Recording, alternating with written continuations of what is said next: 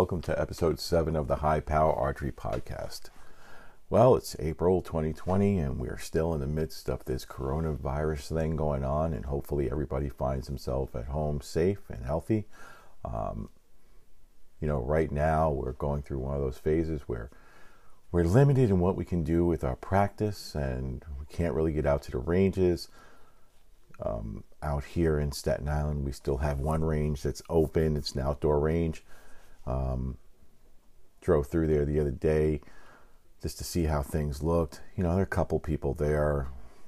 Whether or not they decide to close the parks where our range is, make them off limits is, it's really not up to us. It's up to the people who make those decisions. And right now it looks like they may go that route. Even when I was down there at that park, social distancing is something that some people are having a hard time with.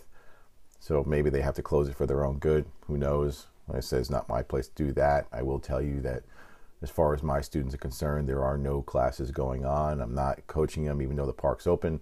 And they all understand that. So all the coaching that we're doing these days is mostly remote, doing it via iPads, getting new and creative ways of doing it. We do it with Zoom. We do it with Skype. I coach kids from around the country the same way. When they can't get to their ranges, then they're practicing at home, short distance, and we work on their form. So just because stuff is closed doesn't mean that you're kind of cut off. But today's episode is going to be all about, what do you do when you're limited and you can't get out and really shoot? In our last episode, I kind of looked at the dangers of what you find on the internet. Like, some people have nothing better to do, so they start looking at YouTube. They get all these crazy ideas. They see things from people who have no clue what they're talking about. And don't get me started on a rant about that one again. But basically then, if we look to make this time productive. So you're sitting at home, you have nothing to do. Some of us, the lucky ones, we can still continue to work because we can work remotely. And for those of us who have lost our jobs, our heart goes out to you. Hopefully everything will be resolved soon. So if you need something to do, maybe you should look at, okay, we said, in that other podcast, I went over how to practice short distance. If you can't even shoot inside, then how to, do some aiming drills with the reduced size targets. You just post them up on a wall, that sort of thing. But the one thing I find is a lot of people neglect their equipment as far as you've got all this time to do, to look at stuff and, use your time constructively. And they never actually look at their equipment. So today's podcast is going to be a little technical for some people, but I'm going to go through it in a way, hopefully, that most people will be able to understand. And I'm not trying to create bow techs out there, After listening to this podcast, you're not going to be a bow technician. But hopefully after listening to this, maybe you'll have a little bit more insight into what you should be looking for when it comes to your bow. And it's a little, there's going to be a laundry list of things that I'd like people to go through on their equipment. And maybe they can figure out, hey, well, this is not right. That's not right. And it's not like you don't have the time to do it now. You have so much time on your hands if you're confined indoors. You might as well look at it. So let's begin. Now we're talking compound bows here. And compound bows, they're all built the same. They all have limbs. They all have cables. They all have strings. They all have rests. So the first thing that I want people to do is, okay, you're going out there, you're practicing, and you're assuming that when something's off, it's you. And as I've said in other podcasts before, 95% of the time when something is just not going right, it usually is your form or something that you're doing, something that you may not notice. That's why if you have someone, watching you who knows what they're doing, they can cue you off to certain things that you may be doing. If you don't have that luxury, then you can self-film yourself. Everyone has an iPhone these days. You set up your iPhone, tell it to record you, and you can see what's going on. So now we look at the equipment. So let's start from the very beginning. The first thing you're going to look at is, let's look at your cable and strings.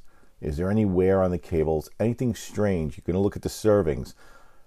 Follow your string through the cam. Look at the cam. Look at it where it's wrapping around your cam. Is there anything that's showing white or discolored in there? Is the serving separating there?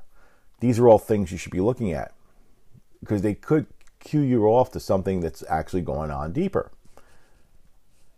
The other thing you want to look at is, okay, and this, all you need to do this is a ruler. Look at your rest. Now, this is a topic of controversy with some people because, like I said, you can paper tune, and some people paper tune at 5 feet, which still boggles my mind. But, you know, arrows, they go through a whole bunch of changes as they leave the bow. All that pressure going through them, they twist and turn, and then they straighten themselves out. So paper tuning at 5 feet is kind of useless. And if you paper tune to a bullet hole at 5 feet, that's all well and good. But once it gets past that 5 feet, it could be doing all kinds of weird stuff, and you're wondering why stuff is happening downrange. So we generally tell you to paper tune between 5 and 7 yards. Generally, I do 5, 7, and then 11 to see how it looks. And if we start off at 11 and I got a bullet hole, I'm not worrying about it. To that end, I find that a lot of shops, incorrectly, from my point of view, that is, they will paper tune, and when they're paper tuning, they will start yanking the rest one way or the other until they get that bullet hole. What's wrong with that? Frankly, a lot. So let's look at it like this. Now, again, we're talking about the rest. We're going to start with the most basic and most important part of that bow, the rest.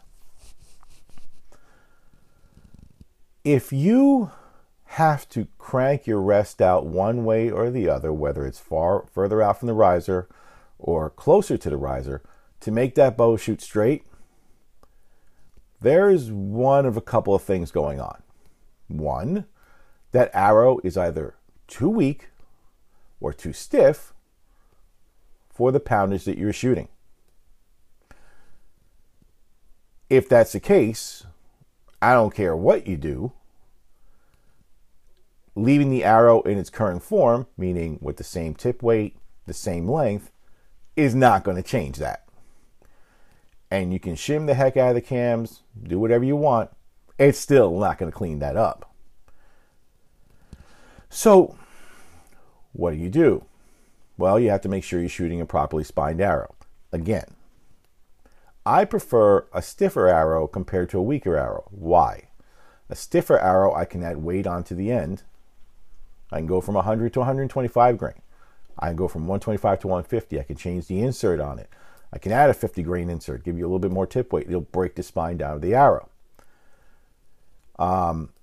Stiffer is usually better when it comes to arrows. Why? Well, it's pretty simple. Stiffer is better because the converse of that, which is weaker, as you get weaker and weaker, becomes more and more dangerous. Paradox is when an arrow flexes as it leaves the bow. And I don't care what cam design, what bow manufacturer, doesn't really make a difference. Paradox is always going to be there. You film in slow motion, you will see it. And it's kind of scary to look at. So let's say that you have a 70-pound bow. Most common that you see out there, guys, you know, they buy the 70-pounder. Why am I going to buy a 50? I'm going to buy a 70. It's a macho thing to do. Whatever. But then they're told improperly, oh, shoot a 400 spine arrow out of it. Yeah, that's like a wet noodle coming out of that thing. The arrow is physically too weak for it. It's going to paradox a lot more and bend a lot more. Those arcs are going to be so big left and right coming out of that bow that you are on the precipice of a break, of a failure. And if it fails, that arrow is going to explode, which results in a dangerous situation. If you go with the standard that I have of having a heavier arrow, a stiffer arrow, and it's too stiff for it, it's not going to explode. It might fly wonky, but it's not going to explode. So I'd rather throw a stiff log through there than a hand grenade through there. That's just the way I kind of envision it going. So I have more to do on the other side. Now, let's just say that it is too weak, but it's overly long. Now, when I say long, I mean you're cut so far past the riser, maybe 2-3 inches past the riser on the outside front of the bow. Well, then you could probably cut it down.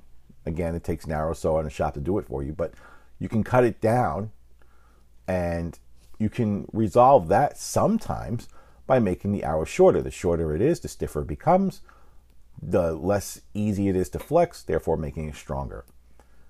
Now, that formula won't always work, and a good tech can usually tell what's going to work within reason and what's not. So that's what that is with the paper tuning. However, looking at the rest again, that's why I started this conversation out. You look at your rest and you say, all right, I trusted the guy who set up my bow did it the right way. And if your person you're going to is halfway reliable, they usually know what they're doing. However, that being said, I don't trust anybody. Hell, I don't trust myself sometimes. So I have to look at it and double check my numbers. And all you need is a ruler. Now, how you do this, there's a couple of different ways. Basically, you have to measure from the inside of the riser to the middle of the arrow when it's sitting in the rest. Sounds simple enough, right? Yeah, until I bring up the question, well, where do you measure it from? Now, I've yet to see a bow that was cut at an angle in its riser where the rest is. They're all straight, they're all level, they're all flat. So, ideally, some people on YouTube, who I won't mention, who drive me crazy, oh, I'm starting another rant, but I'm not going to, they measure right to the center of where the rest is touching the arrow. Okay, yeah, so let's just say that your bow is supposed to be 13/16 from center. If you measure it cockeye, you might get 13/16 out of there, if that's the center of that bow, and assuming that no one has played with the shims on the cam before. But let's just say someone moved the shims around. 13/16 is no longer the center of that bow, if it ever was in the first place. So now we have a little mystery of what is the exact center. So what I tell people is, there's a simple way to do it. It's not rocket science. All you need is either 2 rulers or 1 ruler. Doesn't make a difference.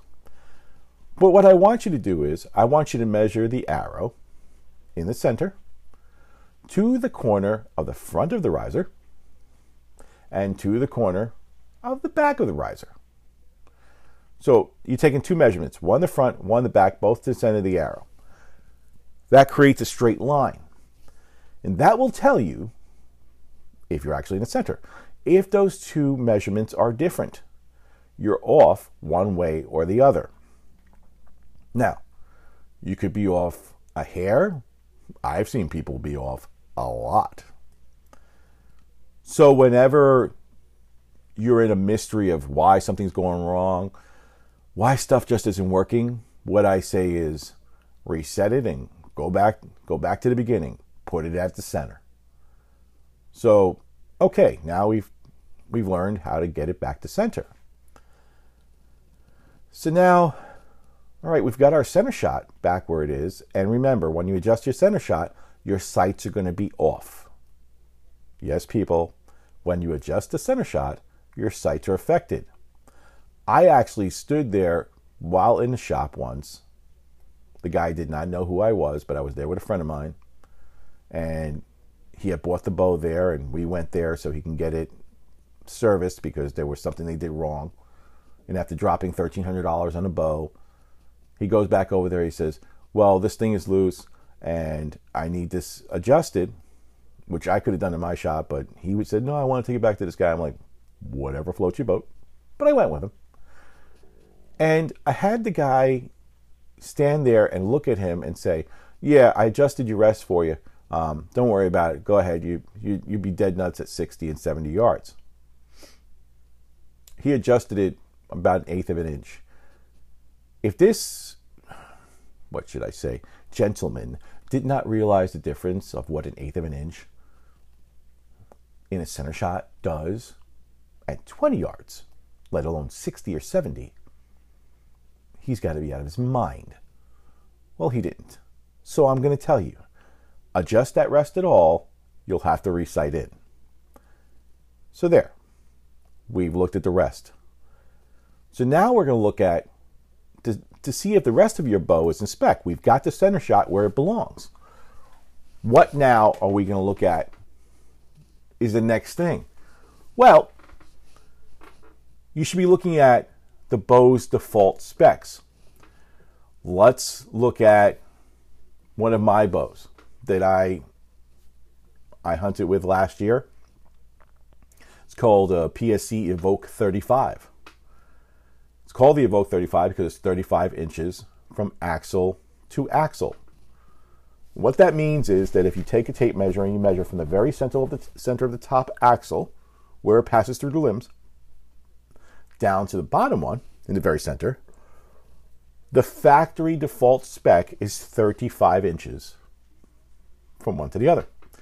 Each bow has a default spec listed in its settings that comes with the tag when you buy it, or that you can look up in the manufacturer's tune charts, that tells you what that length should be. If that is too long, the bow will generally be drawing underweight. So you might have a 70-pound bow that only draws to like 62 or 63 if it's too long. If it's too short, the bow will draw way overweight. I actually saw a 70-pound bow drawing at 80 because some wise guy cranked it all the way down on a 34-inch axle-to-axle bow. It was like 32 3/4. Yeah, you cranked it down 1.5 inches above that. You got 80 pounds out of a 70-pound bow. Well, gee, if we could all do that, what's wrong with it? The bow wasn't designed to do it. Neither were the limbs. Yes, the limbs can produce 80 pounds worth of strength, but they weren't designed by the engineers to do that. And what can happen? The limbs can break, the bow can explode. So it's just like me trying to tell you, here, you can carry around a 5-pound weight. All good. Most people can do that. And then saying, here, carry around an 80-pound weight on your back for the next 6 to 8 hours. You're going to break down. Your bow feels exactly the same way. So check the axle to axle. If you find out that the axle to axle is off, this is not something you can change on your own. You need a bow press to change it. So at this point, what a good idea would be is to take out a list and start writing down like things that you're finding, because when you get to whoever your tech is, whoever your guy is, or the shop that you go to when they reopen, and hopefully they will all reopen, you can say, hey, this is the things I noticed wrong with my bow. Can you take a look at them? And they'll go through the laundry list and they can fix it. But you've played your own physician and you're starting to, diagnose some of the stuff that looks off. So now we looked at the axle to axle. Another thing that you should be looking at with the bow, and this pertains to drop away rests, okay? So limb-driven rests. And I'm going to bring this up because a lot of people overlook it. A lot of people don't realize it. A lot of people don't get it. And when they first came out, limb-driven rests, I got to tell you, they revolutionized a lot of things, because all of a sudden there's nothing connected to your cables anymore. It's connected to the limb, and the limb is actually keeping it down all the time. When you draw back, the rest comes up, you fire, it drops out of the way. It's the most reliable system out there. This is true. However, they have to be set properly. And when I say set properly, I mean you need to look at that rest. Actually, because limb driven, it's always held down. Look at it and say to yourself, okay, is my launcher arm completely level with my shelf of the bow, because it rests on the shelf? And if it's above the shelf, slightly, that's not good, but it's not as bad as if it's below the shelf. What do I mean by that? Well, picture a lever. If this thing is above the shelf, what's going to happen is when it slams down, okay, it's just barely going to touch it and it's going to bounce a little bit, and that's fine. But the opposite side of that is when it's too low. So it should be directly level with it, and this is why. If you fire, okay, it's going to slam down violently. But if it's below that shelf, what's going to happen is it's going to go past its travel and bend or break that launcher arm eventually. It causes a lot of stress. Eventually it cracks, usually breaks off. If that happens to you when you're in the woods, well, that's a bad thing. So that's where we are with that, and you have to make sure that it's exactly level.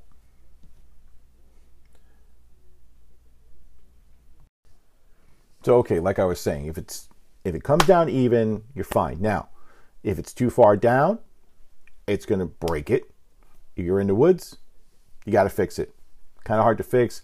If it's an AAE, you can just take off one screw, put another one on there. You're okay. If it's not, you might be in a deeper kind of situation, in which case your hunting is done for the day. But you have to look at something else also, and this is why I kind of tell people it's a good idea to have somebody film you with the rest. I basically have been working with these rests so long, I know what their over smack is, or over travel, if you want to call it. And what happens is when a limb bounces, because remember, your limbs are exploding as they open, and they'll over travel, which means they're going to pull it down even further.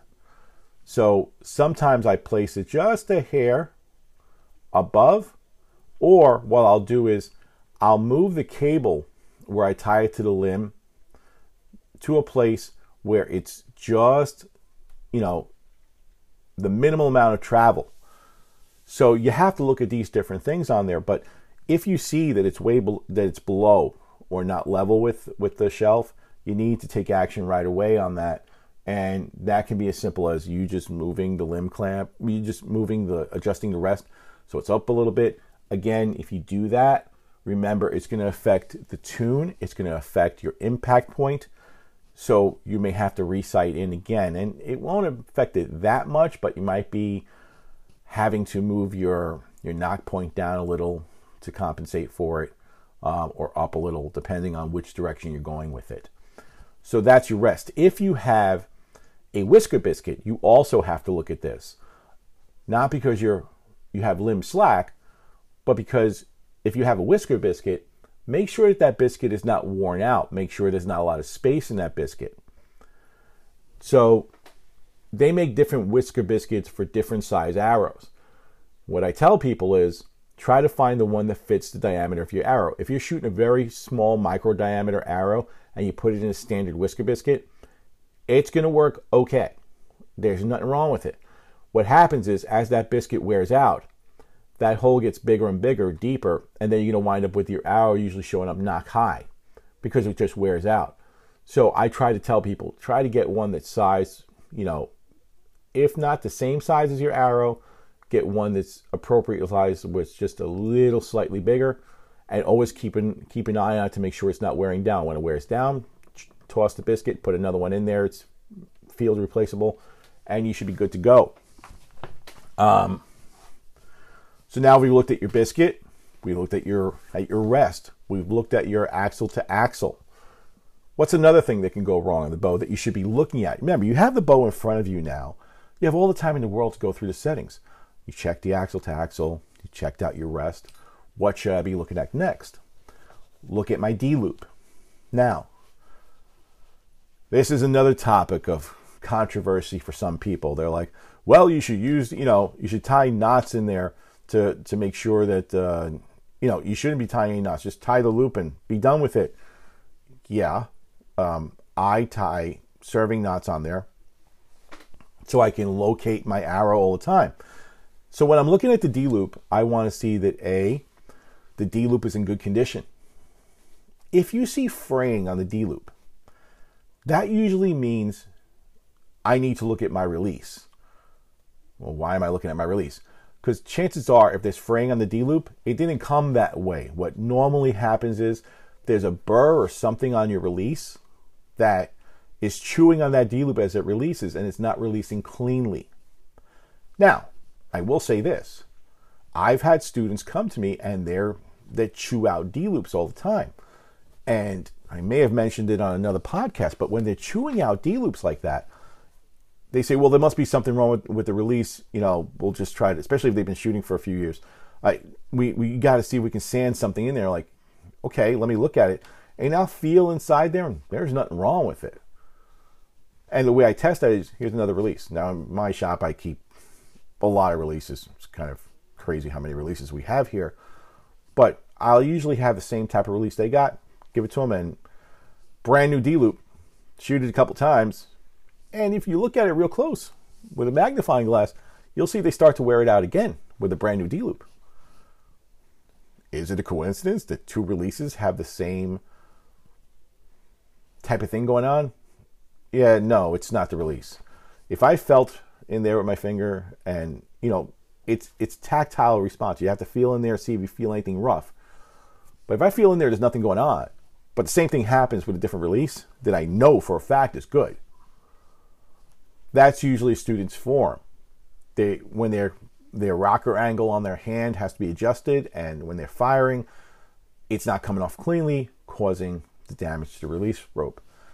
But in this, in this inspection, we're looking purely at equipment. So the D-loop, if it's not frayed, we're good. If it is frayed, look at the release. If the release has a burr in it, then sometimes you can take a little file, and I'm not talking about a rasp that you use for wood. I'm talking about like a little emery board, and see if you can just file it out until it's smooth to your finger. It's fine. If you don't know how to do it, or you're not confident with that, then take it back to the shop you got it from. They should be able to help you with that. Sometimes you bought it secondhand. If you bought it used or from somebody else, you may be able, with certain reputable manufacturers, okay, you may, like Scott or Carter, you may be able to call them up, say, listen, I've got a release that's chewing my ropes. And they'll say, yeah, mail it in. We'll take a look at it. Carter does a great job at that. They'll actually overhaul the entire release. That's what I've seen them do. And they'll send it back to you, like, while they're in there fixing this, they overhauled it, send it back to you.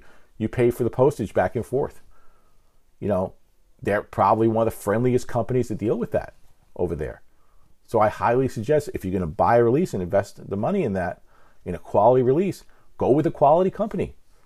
The problem with buying, and this is going a little bit of a tangent, but the problem with buying equipment on the internet or buying equipment from Amazon, where it's like, Mr. Lowe's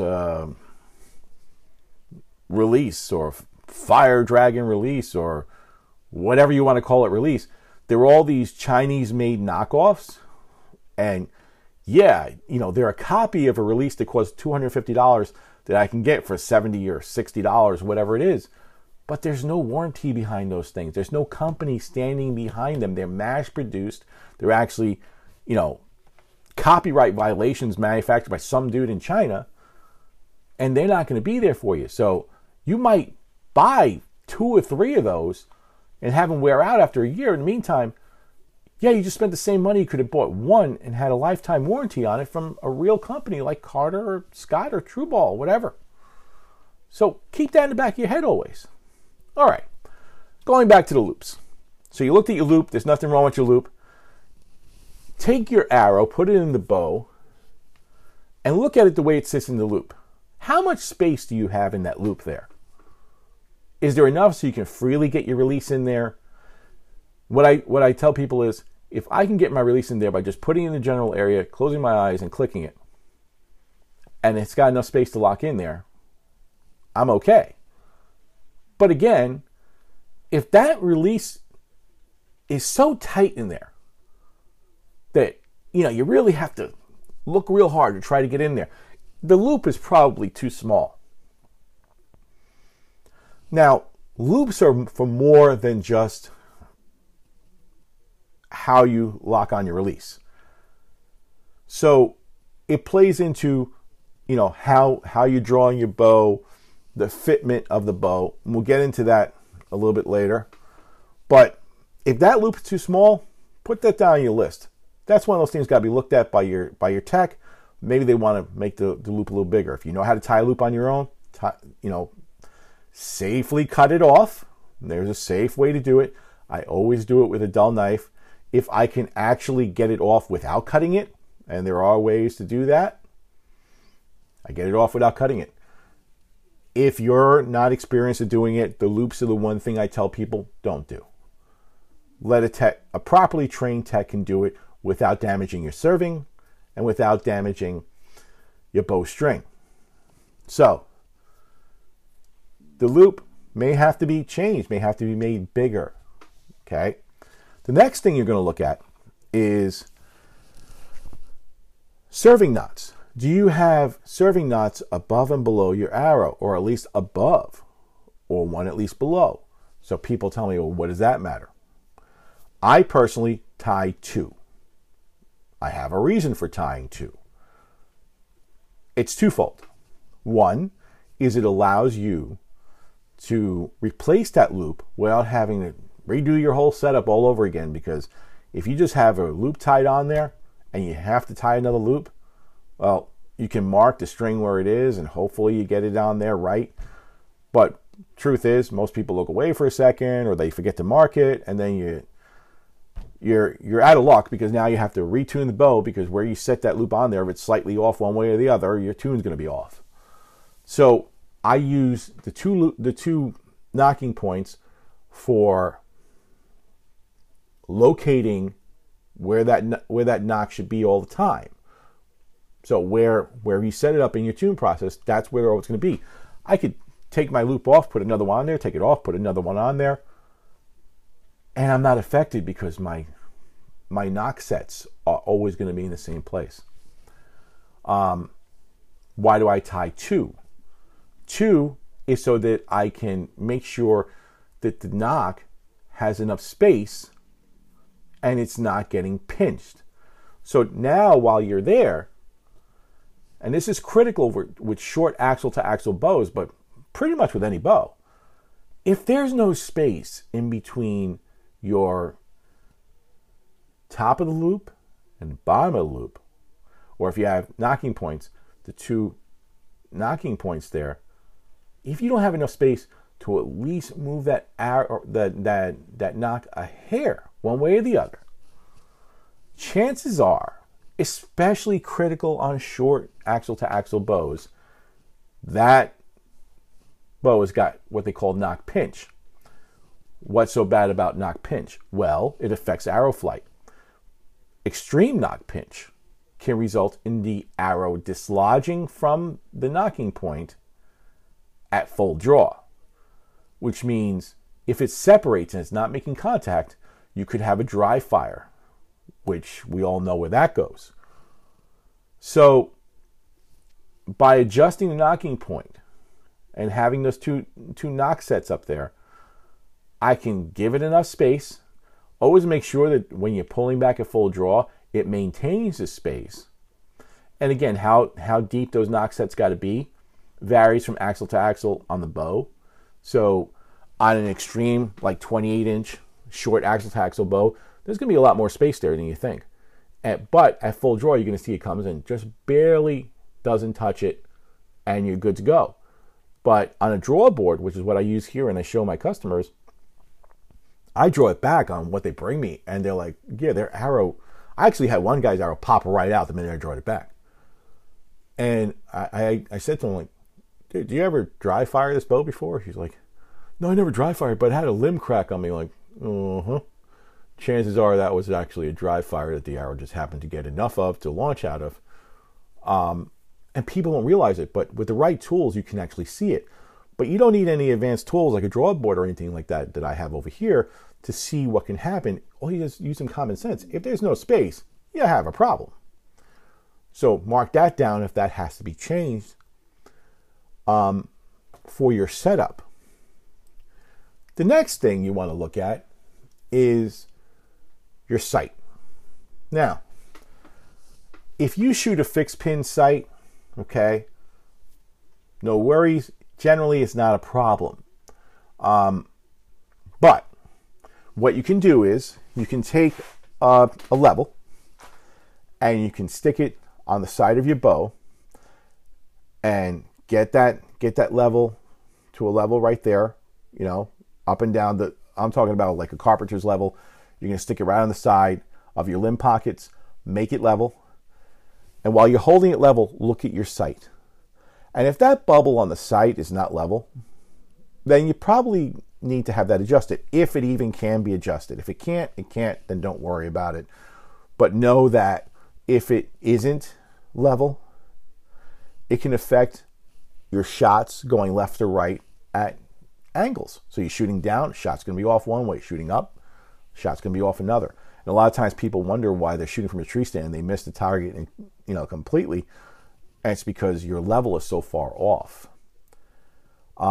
So that's the poor man's way of telling if your bow is level or not. Usually take somebody else to do it for you. Like you can have them, you're holding your bow out, you'll have them put the level against your limb pockets, and then they'll tell you when it's level, and you look, just eyeball your sight level, and you can tell if it's okay. This is extremely critical with bows, with some of the more expensive sights like spot hogs and axles and that sort of thing. That has a third axis adjustment in it.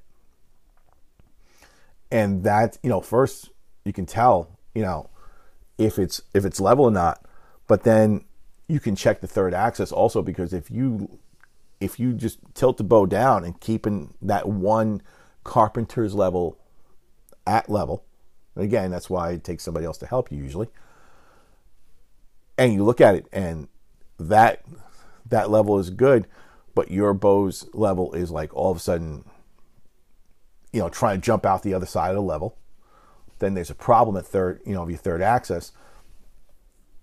And you can fix that by adjusting the third axis, which is what swings the scope in or out. And a lot of times I see people whose scope is like wacky and it's tilted all the way in. I'm like, dude, your third axis is off. I don't even have to put on my tools to tell what it is. And they have no idea what I'm talking about. So if you see that, make a note of it. It's got to be checked. It's got to be adjusted. A critical thing that you can change on your own is if you look at it, at your scope, and you find that it's not sitting at your, when you're holding the bow upright and you look at the scope is like tilted, either forward or down, up or down, then you're not seeing a complete side picture.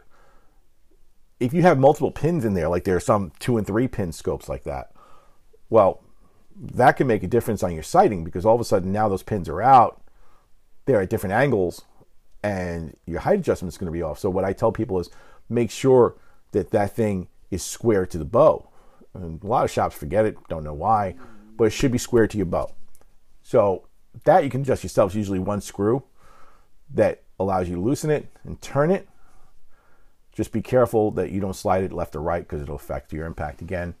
But again, if you have to make a major change to that because it was off by like a 1/4 inch, then be aware you're going to have to probably resight in your bow. So far we've looked at your axle to axle. We've looked at your rest. We've looked at the condition of your string. And again, going back to the string, look at your center serving. Does your center serving look like it's breaking at any one point? Again, note it down. Looked at the rest. Looked at your loop. Looked at your axle to axle. Looked at your scope. The other thing you can do is, and I get a lot of people asking me about this, when it comes to their stabilizers.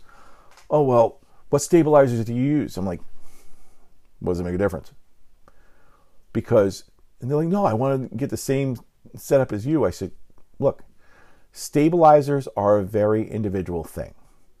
And I don't care if you see all these guys on TV, all these different bow hunters on there, who would put very little stock in to begin with.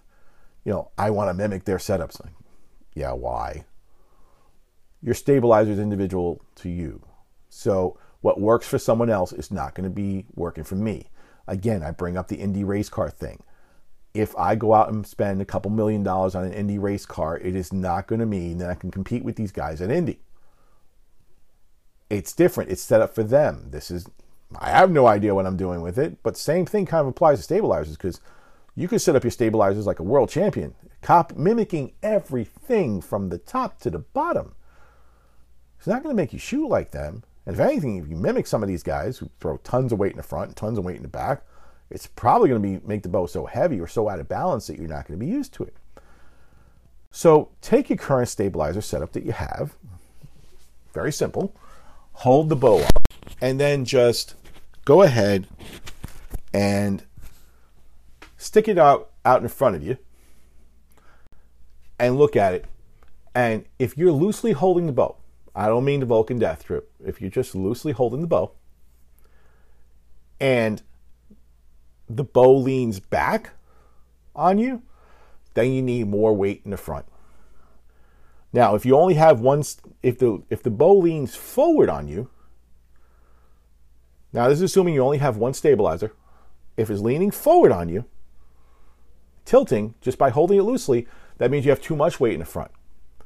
Now let's just say you only have one weight in the front. Well, you can then look into getting a rear stabilizer, set that up, and compensate by putting more weight, a couple of weights in the back. So you can add weight to the back, and then that'll bring until you get the bow into balance. What I suggest is most of these weights that you have that you can add to the back, they actually come with a swing that you can swing it left, away from the bow or closer to the bow. Put as little weight as you can on there. And then if you find that putting one or two weights back there is not doing enough, try swinging that weight out or down. It'll create more of an effect, and the same amount of weight may adjust that cant. But you play around with it until you get the bow to sit level. And the reason why I say this is important, well, if the bow is not level in your hand, then you're fighting a force when you're shooting. So you want to start out with as level a playing field as possible. The other thing that you should do is, and this is how I work with all the people I coach, and especially the kids who are in my JOAD program, I tell them, what I want you to do is very simple. I want you to draw your bow back with your eyes closed and an arrow in it, in a safe place, obviously, pointing at a target. Draw your bow back with your eyes closed. Come to full draw and anchor. Open your eyes. If when you open up your eyes, that level in your sight is not level, then we need to adjust the weights. Left and right, up and down, more weight in the front, more weight in the back, whichever we got to do it, until when you come to full draw, that bow is perfectly level. So you start at a neutral point. If the bow is coming out of your hand doing something like that, you're fighting a force, and it'll just make it harder for you to get a good shot and a repeatable shot. So that's the role that your stabilizers and your weights play in all of this. That's why I'm saying now is a good time to figure out if that's working for you or not. Stabilizer kits don't have to be overly expensive. If your bow does not afford you the luxury of having a hole on the back where you can screw in a rear stabilizer and mount, all is not lost. You can then look into, one company makes one, it's Bee Stinger, and they make a mount that has front and rear stabilizer attachments, so you can have them all in the same point. I actually prefer mine like that. Some people like one on the top, one on the bottom. I like them exactly like that because I can control the center of balance a little bit better. It's just my preference, how I've been shooting for 25 years like that, since they came out with something like this. So there's options for you to go through. Dead Center makes some nice stabilizer sets, front and rear come together. They're not as expensive as you might think. You can get, and again, there's a ton of other manufacturers out there that you can get it. Stabilizers are stabilizers. They're just weights to help you stabilize the bow. Now, Some do reduce a lot of the vibration because they're filled with Navcom or some other substance on there that takes some of the shock out of it. Doesn't mean you have to spend a lot of money on stabilizers just so they can reduce the shock. It goes back to like how when you shoot a rifle, if you're shooting a very light rifle with a very heavy load, the recoil is going to be unreal. But if you shoot a very heavy rifle, the weight absorbs most of that recoil so that it makes it less of an impact on you. Same way with stabilizers. If you put a heavier stabilizer where it's physically heavier, I'm not talking about a light carbon tube with just some weights on the end. That's going to help with your balance, but I ain't going to do anything for you with vibration. Then it's going to do better for you. Sawtooth Outdoors makes one that's a very nice set. It's inexpensive. I think it's like $75 or $80 for front and rear. There's a lot of options out there for you. Look at reviews. Don't buy into the hype or anything like that. Just look for something basic, strap it on there, and see how it works. John Dudley and PSC have recently released an AAE. They released the Ridgen stabilizers. Very advanced stabilizer.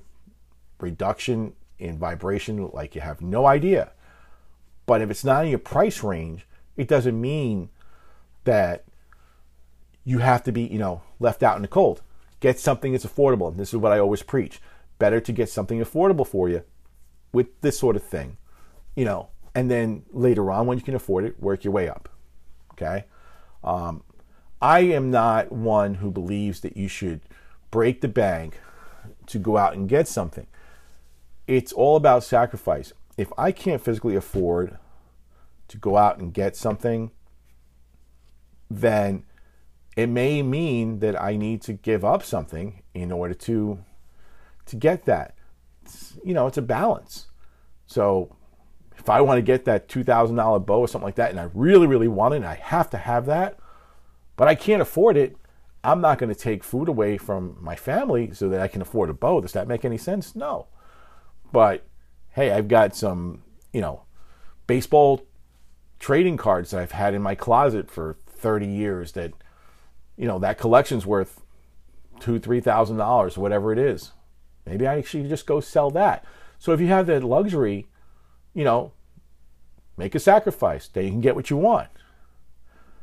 But you have to have your priorities straight with that. That's why I tell people, either settle for something that's a little less expensive and gets the job done, or make a sacrifice, get rid of something, pay for it. If you have the luxury of being able to afford it, great. If you don't, then do what you have to do, or, get the next best thing and wait and see how it goes. It may not be the color that matches your camo or anything like that, but at least it's going to give you what you want. So that covers the stabilizers, okay? Now, next thing you should be looking at is your arrows. Is the fletching loose or coming off? That all affects arrow flight. Inspect your nocks. Are the nocks tight in there? Are they cracked? If you find one, take it off. I find a cracked nock or a nock that's really sitting there loose that I could pull out with just 2 fingers, I toss it. Look at the nocks. Look at the nock ends. Where it goes into the shaft. Is that shaft cracked at all? If it is, toss it. Toss the arrow. No good. Well, some people are like, well, it's just a little crack. It's a little crack that'll, under the wrong circumstances, will result in an arrow exploding on you. So you don't want that. Bend and flex your arrows. A lot of times you don't realize it. I tell my students are trained, pull your arrows out of the target, roll them along your leg, flex them, see what's happening. If it's good, nothing to worry about. If it's not good, toss it. So that's important. I understand arrows cost a lot, but you may not want to toss an arrow that you spent a lot of money on. Well, what's more important? You lose some money because an arrow got damaged, or you possibly risk, injuring yourself severely. It's not worth the risk. Just toss it. When it comes to nocks, especially plastic nocks these days, what I tell people is always order another extra dozen nocks, because nocks are going to break. You're going to hit them with other arrows, that sort of thing. If you're on a 3D course, someone may hit your arrow. So you always have extra nocks. If it has a bushing on it, even better. Check to make sure the bushing is not dented or anything like that.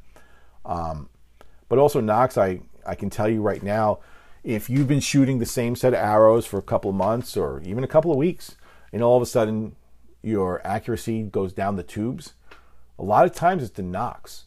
Remember, they're just plastic and they're molded and formed, but after getting shot repeatedly, those nocks will open up, resulting in bad performance. I've had this happen in a tournament where, I'm in warm-ups and all of a sudden I've got an arrow tube just not grouping together. I know it's not my tune. And I look at the nocks, I toss the nocks out, put another set of nocks on. That's my default actions. What I do, they're right back. The nocks got too loose. So generally what I do now is I go to a tournament, I strip all my nocks off, put brand new nocks on right before I go, shoot them as long as they're all shooting fine, go to town. So look at your nocks, look at your arrows. Lastly, now is the time to figure out, hey, is my form correct? Is my draw length correct? On certain bows and certain arrows, and certain bows, you can adjust the draw length. PSEs, you can adjust the draw length on practically all of them except for the older models. They're not can specific or anything like that. So that gives you the luxury of being able to play with your draw length. But how do you know if your draw length is incorrect or not? Well, you can have someone take a picture of you at full draw and post that to a forum and get 10,000 different answers. I have a simpler way of doing that, and that just involves safely standing, with your back to a wall. Draw your bow, point in a safe direction at a target, come to full draw, and then just scooch back to the wall and see if, when you're at full draw, is the back of your arm touching the wall. If it's not, and it's canted out, almost like a chicken wing, then your draw is probably too short. Or if the bow fits you properly, but your arm is still out that way, your loop is probably too short. Yes, that's how we adjust the back arm to get it perfectly in line. If the draw length is perfectly right, coming to the corner of the mouth and the nose lining up perfectly, and the arm is not cocked in the front or anything like that, then it's the loop. And we adjust the loop until it's long enough so that you can get proper alignment with that elbow directly behind your head in a straight line. But in a straight line, you should be able to touch your rear arm to the back of the wall at full draw. It should naturally touch there if you're drawing against the wall.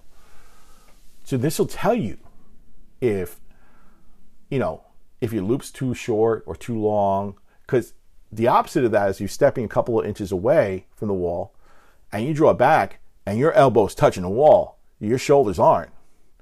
It's because your draw length is either too long or the loop is too long.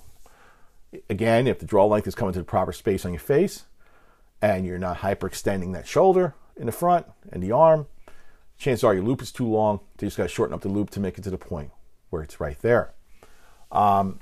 Again, these are things you should note down, and in a proper setting, your bow tech can take care of it for you. And the last thing that you should probably look at is your poundage that you're shooting too much for you? A lot of times this is a subject of a lot of, internet controversies, I call it. Oh, I need to shoot an 80-pound bow. I need to shoot a 75-pound bow. Okay, if you've got the strength to do that properly and you can shoot it 150 times and not feel your arm about to fall off, more power to you. And again, this is where, I don't want to say I poke fun at, but my girls can embarrass a lot of adult men because they're drawing 60 pounds like it's nothing, and these guys are struggling to get back 60-pound bows, and it has nothing to do with their physical frame, size, or arm strength. It's technique.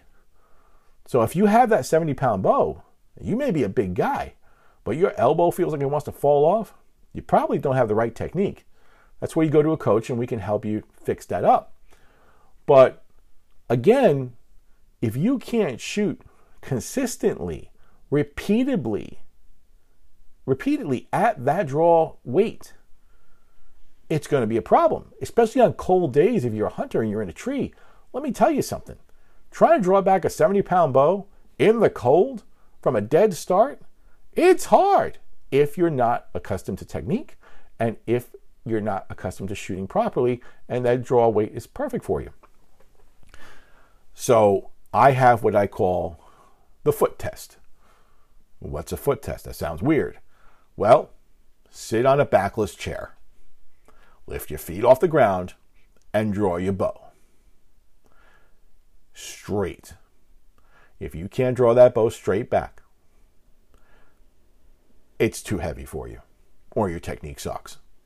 In which case we can either fix your technique, but more than likely we have to lower your boundage to accommodate you until you learn proper technique, and then we can build it up slowly on you. The other thing that I see, again, the internet sensations, the self-created wannabes that proclaim themselves as experts. Yes, I'm ranting, but bear with me for a moment. All these people on the internet, the so-called experts, who show you them drawing by hitching their arm up and pulling down and into their chest once they get past the valley, yeah, you don't draw a bow like that. It's halfway a sky draw. 2, it's going to destroy your shoulder. It's just wrong. If that's the way you've been drawing your bow, and you can draw 70 pounds that way, yeah, your form is going to be bad. You're going to hurt yourself, and eventually you'll need surgery. So you'll keep the surgeons in business.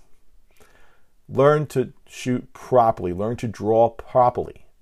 And again, you'll notice that you can't execute that kind of draw while seated in a backless chair with your feet up. Just ain't going to happen. So that foot test, as I call it, has been always my most accurate way of helping people determine if they're overbowed or not. You know, all these things come into play with that. And the other thing, and I know I said, well, this is going to be the last thing. This is the actual last thing. The other thing is, the rage these days is to shoot 90% or higher let off. I mean, if you can get 92, 93%, whatever it is, even 85% is a stretch for let off.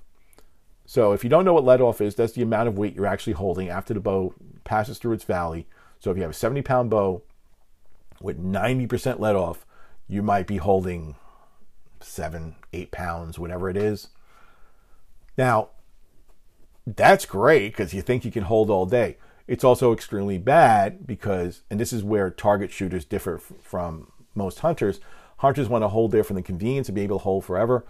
Target shooters, we usually shoot like a 65 to a 75% let off. And even on my hunting bow, I think I'm like at 75. You draw, you hold, the bow keeps you honest. It's not going to take off on you. But at the same time, you're having to keep it at full draw, which keeps you in perfect form. On a bow that's 90%, it is good. And some people can adapt to it. But what happens is 2 things. 1, the string becomes slack at that. And I can show you if I put it on a draw board, I can twist that string around.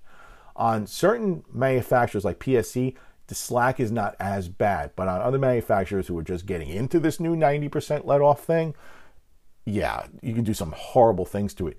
Facial pressure will do weird stuff to it. Also, the more slack that string is, the easier chance of derailing that bow by pulling at a bad angle.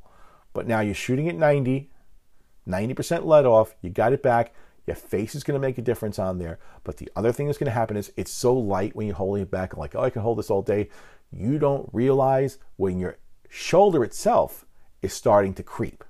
Shoulder creeps, arrow moves ever so much forward, you don't notice it, you fire, arrow goes high, you lose the trophy of a lifetime because it wasn't keeping honest. So on certain bows, you can adjust that let off. On PSCs, depending on the module you have, you're either from 80 to 80, 85, or 90, just with adjusting one screw. Or we also have modules to go 65, 70, 75 on there. On some of the other bows that are coming out, I think you can go from I think on the Elites, you can go from 80 to 90. Try shooting at the lowest possible let off you can get. So if my bow goes from 80 to 90, set it to 80 if you've been shooting it at 90. And the way you can tell where it is, besides measuring it on a scale, but if the let off module which is usually that little tail that comes out for the draw stop. If the draw stop's all the way out, that's the lowest let off. If it's all the way in, that's the highest let off. And I think you'll notice one thing, that if you shake a lot on the target and you increase the let off, you'll shake more. If you decrease it, go to the bottom of it and hold, the bow shakes less for most people. Why is that? Such a thing as becoming too strong for a bow. So the stronger you are, the more force you can exert because you're actually physically stronger and you're going to shake more. But all of a sudden now, if the bow is giving you a little bit more resistance, you don't shake as much and you're steadier. And these are all things that you really, really need to take notice of. So if you have the luxury of adjusting that on your bow, by all means, do it. Again, if it's in the manual, if the bow has the ability to do that. If you don't know, take it to your tech when all this is over. Let them look at it. Let them tell you. So I think in this episode, I've given you enough to look at on your equipment, on even your setup, to keep you busy. You know, a lot of time on your hands, look at the equipment, see what it is. See if everything is right. This way, you just have to worry about your form. Don't have to worry about the equipment itself fighting you. Otherwise, you're starting a couple of chips down in the game and you want to start off on a level playing field like everybody else. So that's it for today's episode. Hopefully, I'm creating these episodes and then releasing them. I'm trying to release on the first Monday of every week from now on. I'm bottling up a couple episodes and then they'll just release automatically. I have like release dates that are set in the system and they'll just let go. So you can check back pretty much every Monday from now on. If you have any questions, as always, feel free to reach out to us at highpowerarchery.com. Leave us a message. You can email us at highpowerarchery@gmail.com. Our new email address will be coming soon. I'm just in the process of fixing that up.